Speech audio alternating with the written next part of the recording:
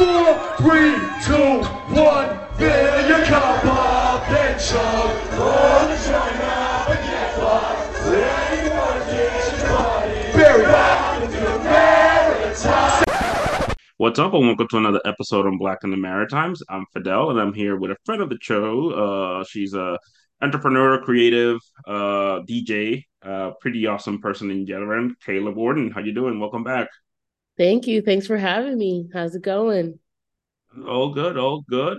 So Kayla has been on the news. If you check out the Halifax Examiner, she currently has a lawsuit against the Halifax Police Department. To my attention, Halifax Examiner, shout out to them. They've been very close to the story. It hasn't been published in other types of mediums, which I do not recall. But shout out to them. Shout out to Andrew. Andrew, he's a pretty good guy. He's actually doing a pretty good job out there. So, Shout uh, out to Matthew Byard and L. Matt, Jones that write for Matthew, the yeah. Examiner. Yeah.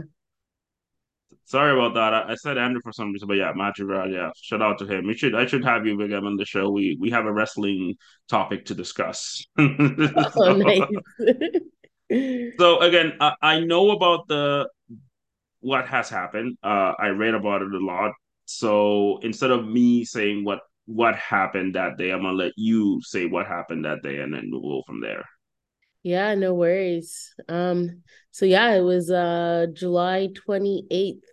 And it was like 12, almost 12, between 12 and 12:30 p.m. I was on my way home from visiting my cousin that lives in off of the Bedford Highway, closer to Hamlin's Plains or whatnot.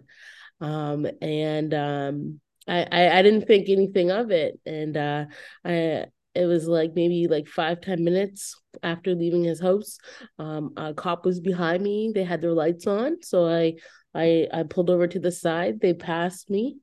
Um, Everything was good. And then was continued on my way home. And got onto I guess it's called the Dartmouth Road or Dartmouth Ave. And I was just driving home towards Windmill. And then I was like at, I think it's called Seaforth in Windmill. I was at the lights there at that intersection. And all of a sudden, I was there at the red light, and all of a sudden there was um, a paddy wagon that came in front of me, and I thought it was gonna just keep on driving, like it was turning to like go towards the opposite way that I was coming from. As soon as the light turned green, I heard an officer from behind me stating to put my hands on the steering wheel. I didn't know what was going on. I looked around and there was a bunch of police officers, police vehicles behind me, and I was shocked because I didn't know what was going on at that time. The officer tried to open my door, but I have automatic lock, so they couldn't get in. I had to unlock the door. As soon as I step out, the police officer grabs me, puts my hands behind my back, and says I'm under arrest. I ask him what for, and he basically says, "You'll see in a minute." Takes me to the back of my car, so I'm standing like basically at the back of my car on the side, and I'm looking around, and like I said, there's like 5 to 6 police vehicles around me, surrounding me. I'm in odd shock because I'm like, what is going on? I'm just on my way home. I didn't know what was happening. And then another I told the officers, I was like, man, I was like, this, I feel like this is discrimination because it was all white officers. And the officer was like, no, they're like, no, no, it isn't. An officer asked me if I knew why I was getting, like, why I'm under arrest or why they stopping me, and I was like, no, because they never even said anything to me, didn't read my rights, nothing. Um, and then they tried to make a few excuses. They said that my lights were off. Then they said that I was trying to flee the police. And I mentioned to them, how am I fleeing the police if I didn't know that you were behind me? And then another officer came back and was just like, I wasn't the right person they were looking for, I guess. The officer told me that one of the officers told me that they were looking for a white man in a Toyota, and that's all I know. And they unarrested me, and they told me to stick around so that they can grab my information. Um, and one of the officers told me to go to the side of the road because I was in the middle of the road. That's where they had me, I guess, boxed in. And then they gave my papers and apologized, and then I was on my way home. But for me, I really thought that was a type of discrimination because I was the only one on the road. Also, why was there so many officers surrounding me when I was at a stoplight? I wasn't fleeing the scene. So the excuses that they made didn't up to me. Yeah, that's one thing that kind of caught my eye on the report was that they were searching. You had a Dodge car, is that correct? Yeah, I had a Dodge Avenger at that time. Dodge Avenger, and they were searching for a Toyota with a white man, and that caught my eye. The other thing that caught my eye is that usually cops run your license plate. That's usually what they do. I mean, they have a system that they type in your license plate and they see who the car belongs to or is registered to.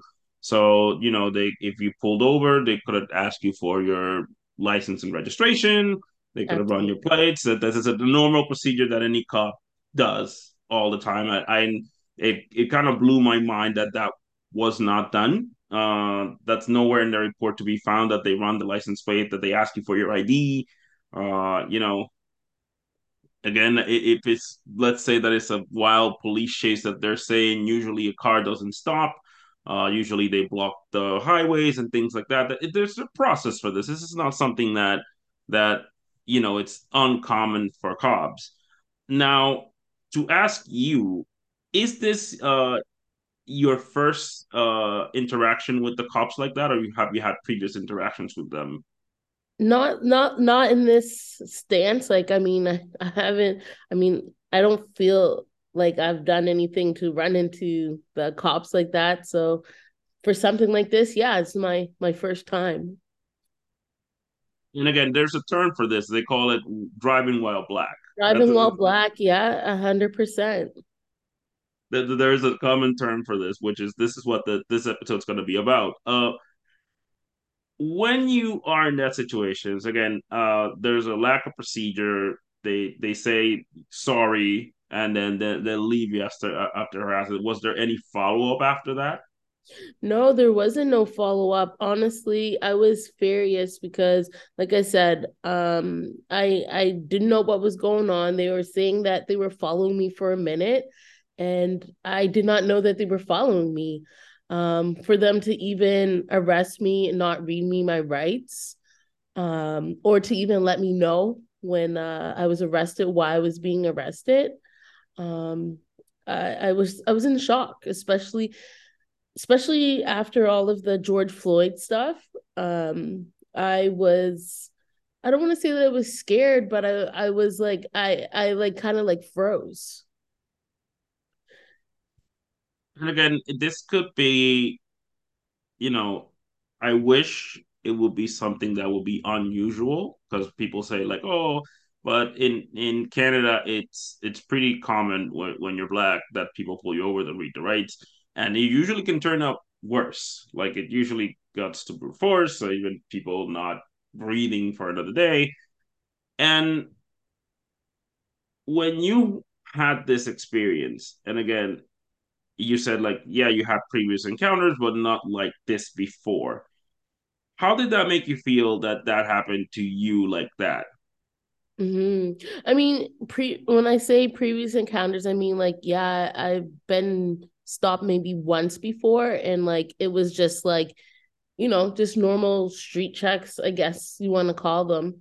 But not, it's not something normal. But yeah, that feeling that I was just surrounded at that time, I was scared. I didn't know I didn't know what was happening. I didn't know what was going on. And to for a cop to come to the side of my vehicle, not knowing where they're coming from behind me. Although the officer that arrested me supposedly came from the front. I didn't know. I didn't know if they had their guns drawn or anything. I don't know what happened. I just followed procedure because I didn't know what to do at that time. Yeah, and most of us don't. I mean, that's the thing. Like you said, your previous encounters were like normal, like street check, that everybody's getting checked for somebody or nothing. Like you don't really uh have any. You don't know what to do because this is quote unquote the law, right? This is the person that's supposed to protect you. So you don't know what to do. They're one of the ones that's supposed what to do. And that's the one of the reasons why I asked, because many people have some people do have large interactions with the police and they usually know what to do. They just put their hands up or whatever. But again, most of us, 95% of us don't. Maybe 98% of us don't. So we just do what they tell us and we just keep it by because again, they are the law. So this happened in 2020. Was COVID already a thing at that point? 2020. Yeah, it was. Yeah, because it was in July, and I think COVID came. Well, COVID officially made its rounds in March, I believe it was. So at that point, there wasn't a lot of people on the street. The streets were probably mostly empty. So it is a bit. Again, the reason why I iterate this is a bit odd that they one of the excuses was that they were trying to get somebody else or like when again this is a time that there's not a whole lot of people going around because there's safeties and not a whole lot of things are open. Again, the streets were pretty empty, so looking for somebody without running their license plates, without it seems a bit odd. I mean, yeah, 100%. The person that they were looking for didn't have a license plate. They had a temporary permit. You can tell the difference between a temporary permit and a license plate. Like even just thinking, just some of the answers that the officers were giving, talking about how it's so dark. License plates, especially Nova Scotia, our license plate is really reflective. You can see them from a distance.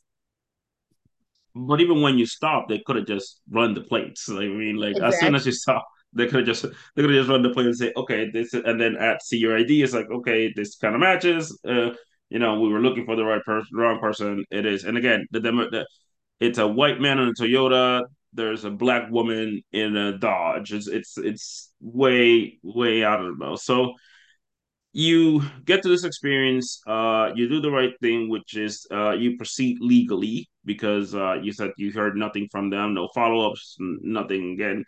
And then you go to this bureaucratic process, which that's what it is. So how has that been like? Oh yeah, I mean, it's for me it's been wild and honestly that the next I can't even say the next day, it was the same day just later on in the daytime. I went straight to the police station to make a complaint. They couldn't find um they couldn't find the report on it. They gave me the runaround. They said I had to go to Dartmouth. Went to Dartmouth. They said I go to Halifax. Then they said I had to go back to Dartmouth. And then finally, someone got back to me about the report. And then I had to file a few different for a few different documents. I know one of them was like the freedom of release of information or something like that. It thank God I had lawyers to help me out with this because it's definitely a long process that I feel like you do need the support um to file for these things. Yeah, and that's why it's a very bureaucratic, very slow process, and it's that for a reason. Especially when it comes to the police force. The police force doesn't want to be called out. Mm-hmm. They will delay this as much as they can because it's not familiar with. But it's 2022 now, where it's actually the end of 2022. Right. So it has taken close to 2 years. It's going to be 3 years next year when that happens. And so far, there's still early proceedings. Is that the process that you guys are in now? Yeah, we're still in the police hearing. And so it got we had to stop because of COVID in 2021. And then yeah, we were just in the hearing, part of the hearing last week. And now we're just waiting for Dan Kinsella to take stand. Dan Cancela is the one of the cops. He's the chief of police or police He's the of chief of police. yeah. Okay, so was he in charge when that happened? Yeah, I mean, he's in charge of Halifax Regional Police. He's the one that made the statement or made the announcement of the apologies of the street checks and all of that. And yeah, it's still happening. So just need to hear what he has to say. For those of you that don't know, in Nova Scotia, especially in the city of Halifax, there was something called police street check. That the police could check you out on the street at any time. And for some reason, again, black people are probably 1.2% of the whole province, and for some reason, black people get checked 50% to 60 to 70% of the time. That's a lot for being 2% of the whole Right. population. So that was completely uncalled for. And you could tell that there was a bias, a racial bias against it, because again, if 2%, 1%, 1.5% of people get checked 70, 80% of the time, there something's wrong here. And yeah, the Halifax police stopped that. They apologized, and one of the sayings says like it doesn't feel it doesn't feel real until it's close to home. That's So so true. we have heard this many times. We have heard this many times, and you see it in the news, you see it in the United States, you see it in places like Ontario. It happens in New Brunswick, it happens in Halifax, but you are a living proof that because this happened to you. Have you heard or has this happened to somebody that's close to you other than yourself? Close to me. Not necessarily close to me, but it definitely happens in my community more than it should. And when I say my community, I mean the Black community, African Nova Scotians. Um, I was like just putting my case or my complaint against HRP. I was hoping to, and still am hoping to make a statement that this happens way too often, and it definitely has happened after me. Look at the police officer that got pulled over by our CMP recently. Um, Also, I had a young lady reach out to me where the cops are harassing her. So I mean, it's just nonstop within the Black community that these officers continue to target African Nova Scotians. Yeah, and I think it's a wake up call to a lot of people that this is real. This is no joke, especially when it happens to people that are just trying to go by their day, and then they have to fill in. You know, instead of the police trying to do something about it, we have to follow up on it. Like we have to chase them around and do all the paperwork and get the lawyers. And if somebody would not know, like you said, if somebody would not know or had the resources, this would be dead on the water, and it would just happen again and again and again to other people. So I mean, now that you're in this process, what do you hope it comes out of it for you and for other people? Honestly, I'm looking for accountability. I mean, yeah, they have said that they're sorry, but sorry's not enough. I mean, one officer said that they're sorry. Sorry's not enough. Also, I mean, there's some changes that needs to happen. They talk about just training and stuff that they take, but how how often is the training, and are they actually learning anything from the training? You know, um, there's a lot, like I said, there's a lot of changes that need to happen, and hopefully me standing up for my rights and everybody, because it's not just for me, this is for everybody. This is for all of our people, not just Black people, but Indigenous folks, other melanated people that the police keep on um, I guess taking their power to the or using their power to the advantage.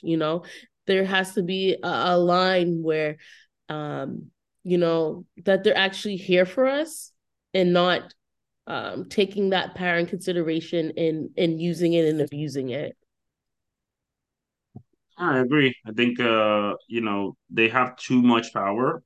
They use it how they want it, and again, people don't understand that when they call systemic racism is not necessarily police officers, it's the whole system.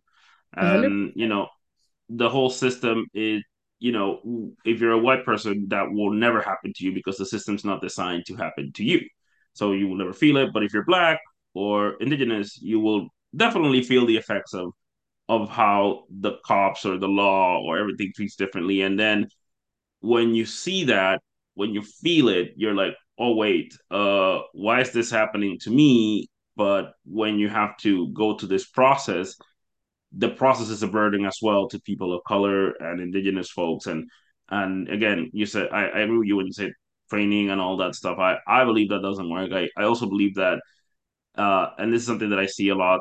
I see that a lot of the cops that patrol the black community are not even black. They don't understand what the hell's going on. So No. they have no clue how it runs. So I don't even know why there's no encouragement for to have more black cops in black communities. Like I don't understand why that's never been an initiative of the police department, especially with the RCMP. So at the end of the day, we we see that driving while black is a real thing.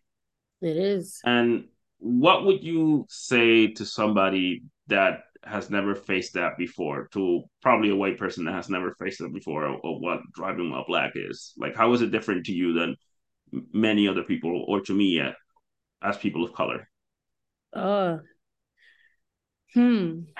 Well, what can you just repeat the question again?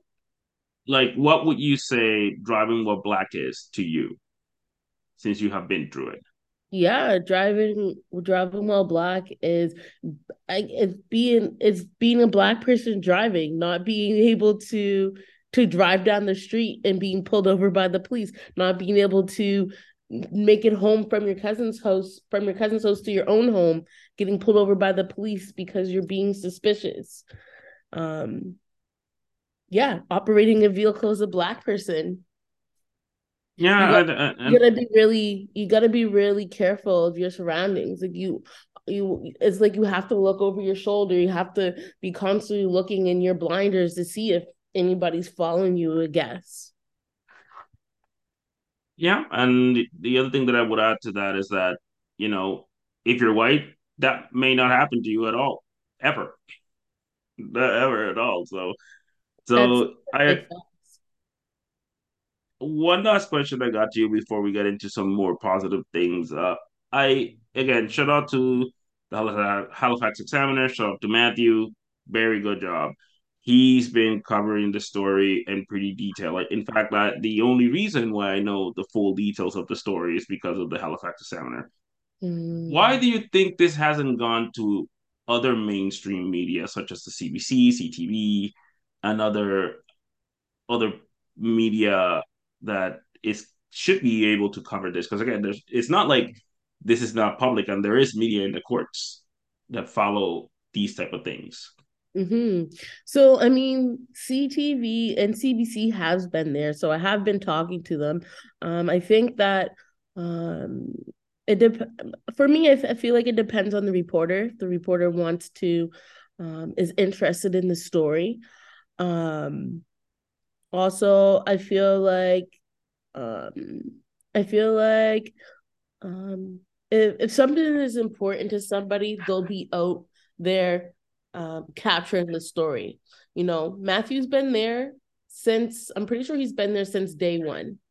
And so he's been there to hear what is being said through the whole process. I feel like I understand that people are super busy and have other things that they need to do. So, there is different people covering the story, but I'm not too sure why it's not out there in the main media. Um, it I feel like it was in the beginning. I'm not too sure. I'm not too sure why there's not as much coverage now, but I feel like that happens. It happens within the mainstream media. It gets saturated with all the other stories. I would agree. I think, and again, in my opinion, I think it's because Matthew is a black man that kind of understands the struggle instead of a again, no disrespect to CBC or any other media because again, like you said, they're busy. There's other news in and that's how the game is. But usually when there's somebody from your community and they can relate, they usually try to follow up. Then that's one of the reasons that I reached out as well because I felt like, well, I don't see this going, getting more, so I have to be part of it to keep it going because I think it's important that people know about this and people can are able to kind of relate to what happens to people of color. So definitely, I think it's very important what's happening to you, and we'll keep following up on it. And we don't want to end this in a Debbie Downer kind of story. So I know you've been producing and you've been doing a whole lot of stuff in the community. I mean, you did a cipher, you're doing a documentary. Tell us about those all of those projects that you're doing with Pineapple Media. Yeah, Pineapple Express Media. So I'm the co-founder, co-owner with my partner Nivi Singh. We have currently been working on a docu-series called Is a Scotian Thing since the summer, where um, we're basically capturing the story of how hip hop how hip hop how or hip hop in the African Nova Scotia community. So basically where hip hop started, how it started, and how it influenced the communities around Nova Scotia.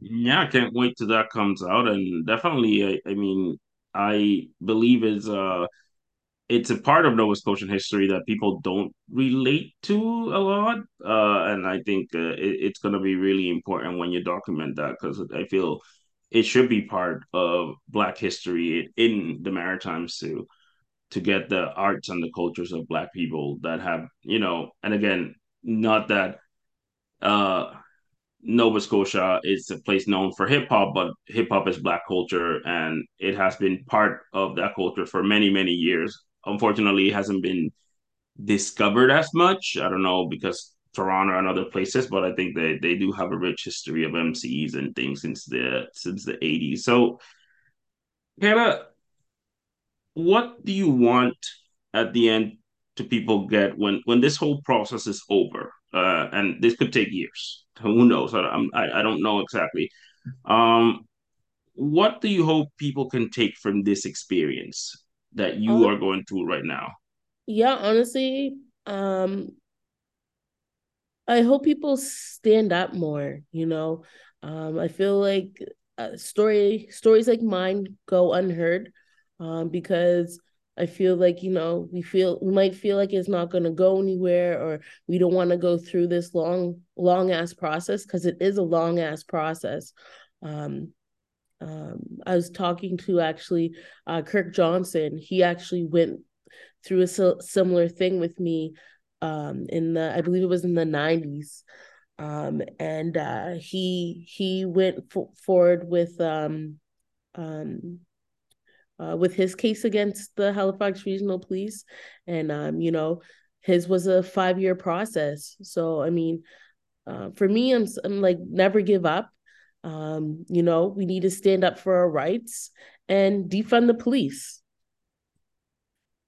Put money more into community and the things that community needs, rather than you know funding police officers that are abusing their power. We could use the money towards building up our community more, towards like mental health, housing, food security. There's a lot of things that money could go towards rather than building up the infrastructure of the policing system.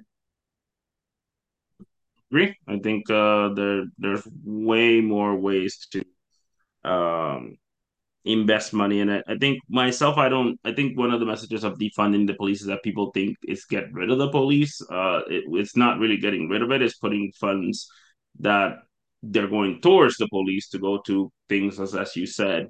So I definitely agree that there is better ways to spend police resources to improve engagement between communities. So Kayla, good luck with this process. If you need anything, this platform is open for you, and again we'll be following up on it because again this could be take months or it could take years, but hopefully you get the justice that you deserve.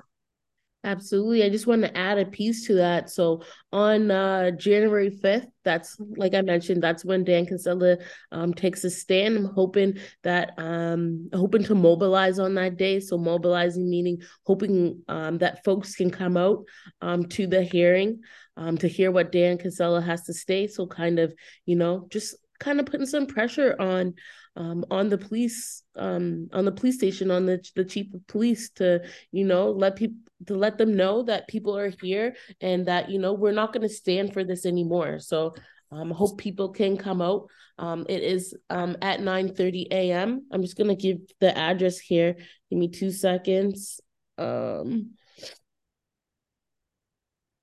more the merrier. The address is it's at the Bew Jolis Room at the Best Western Plus in Dartmouth, 15 Spectacle Lake Drive in Dartmouth. And that's January 5th, 2013 at 9:30 a.m. is when we start. All right, we'll put that also in the website so people can know what date and time is.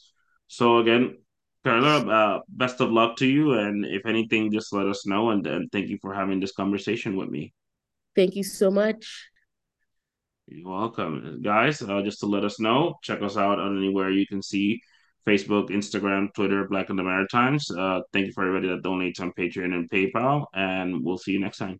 Peace. Have a blessed night, everybody.